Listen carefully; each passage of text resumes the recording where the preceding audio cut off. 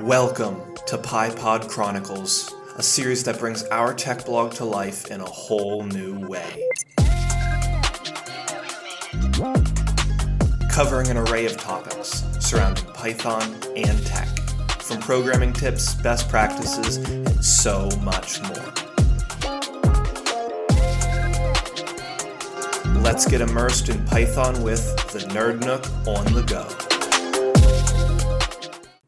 If you've been keeping up with the blog, then you'll know me as Rusty Raccoon. But if you're new here, I'm Josh, your host. Here we are in episode 4, and I gave this one the title of A Guide to Object-Oriented Programming. I'm stoked to have you all here. And what are we going to be talking about in this episode? Well, you guessed it, OOP, or Object-Oriented Programming. Now, what is this? Well, real quickly, object-oriented programming is what high-level programming languages can do. And other languages like Python, which are OOP-based, are Java or C++. But let's break down what that means for Python. Now, don't freak out, guys, because in this episode, you're going to learn more about the crazy world of OOP and Python. Let's talk about what OOP actually means. And essentially, it's a way of programming where you create objects that have certain properties and behaviors. These objects, once you create them, we can use them to interact with each other, and we can reuse them throughout our code. So think of it like building blocks, but with code. And just like building blocks, OOP can be both incredibly frustrating but incredibly satisfying. The first thing you need to understand about OOP in Python is classes. Classes are like blueprints for objects, or like a wrapper. They define what an object will look like and how it will behave. Think of a class as a recipe for a cake. A recipe tells you exactly what ingredients you need and how to mix them together to make yourself a good cake. In the same way, a class tells you what properties an object will have and what methods, aka functions, it can use. Now that we know that, we need to create a class, or more specifically, define a class. When you define a function, we use the keyword def. Well, for a class, we use the keyword class, followed by the name of the class. You can name it anything you want, but this is the only time in Python that you should make sure it's capitalized, followed by a semicolon. Now, inside a class, we can store all of our code, and we can do the same thing that we do inside the class, outside the class. Here is where we put all of our methods. A method is literally just a function in a class. Usually, the first method in a class is init. Init means initialize or start, and this method automatically gets called as soon as a new object is created. And this is a special method, or a dunder method in Python, because it has double underscores before and after the word init. Inside here, any variables you will use in your class are called properties. We need to define the properties inside init. If I have 3 properties, for example for a car, make, model, year, I'm going to give my init method 3 parameters, make, model, year.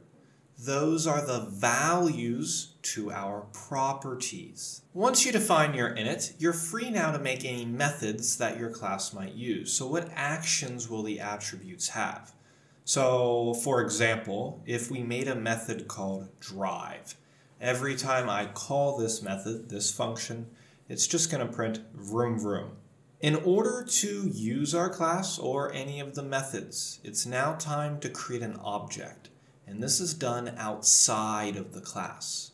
Now, literally, an object is a variable that has a class as the value. So, if you have an object called sports car equals car class. And in my car class, we made 3 properties, self.make, self.model, self.year. When I create my object, sports car equals car, I need to give car 3 arguments. as these will be the values used to your properties. Imagine I give the arguments Lamborghini Aventador 2022. Now I can take my sports car object, which is a Lamborghini, and I can link that to my drive method, my drive function. For a method to work, it must be linked to an object. So sportscar.drive. In your terminal, it's going to print off vroom vroom. Once you start getting the hang of classes and objects, you guys are going to be amazed at how much easier it is to write these complex programs. You can create objects for everything from bank accounts to video games and chatbots, and you can reuse those objects throughout your code. It's like having a toolkit full of pre-made parts that you can use to build anything you want. Now that you've heard me ramble on a bit about what an object is and how we create a class, let's talk about one more key fundamental. That is class inheritance. Python has something called inheritance, which is the ultimate way to reuse your code. Inheritance allows you to create a new class that's based on an existing class, allowing you to inherit all of its attributes, properties, and methods or functions. This is kind of like cloning an object, but with the ability to make changes and add new properties or new methods to a new object without affecting the original class. In the previous example, I created a class called car. Now let me make another class called electric car. Inside parentheses, I'm going to put my first class, car. So electric car is inheriting the car class. Now, when I use my init constructor method, that special start function, the first thing I want to do is I want to call and activate my superclass. I want to call and activate the class that I'm inheriting. To do this, Python has the super function. I'm going to call the super function and say super.init, and this will inherit the make, model, and year attributes from the car class. Let's say then I define one additional property that only the electric car class will have, self.battery size, because an electric car has a battery size.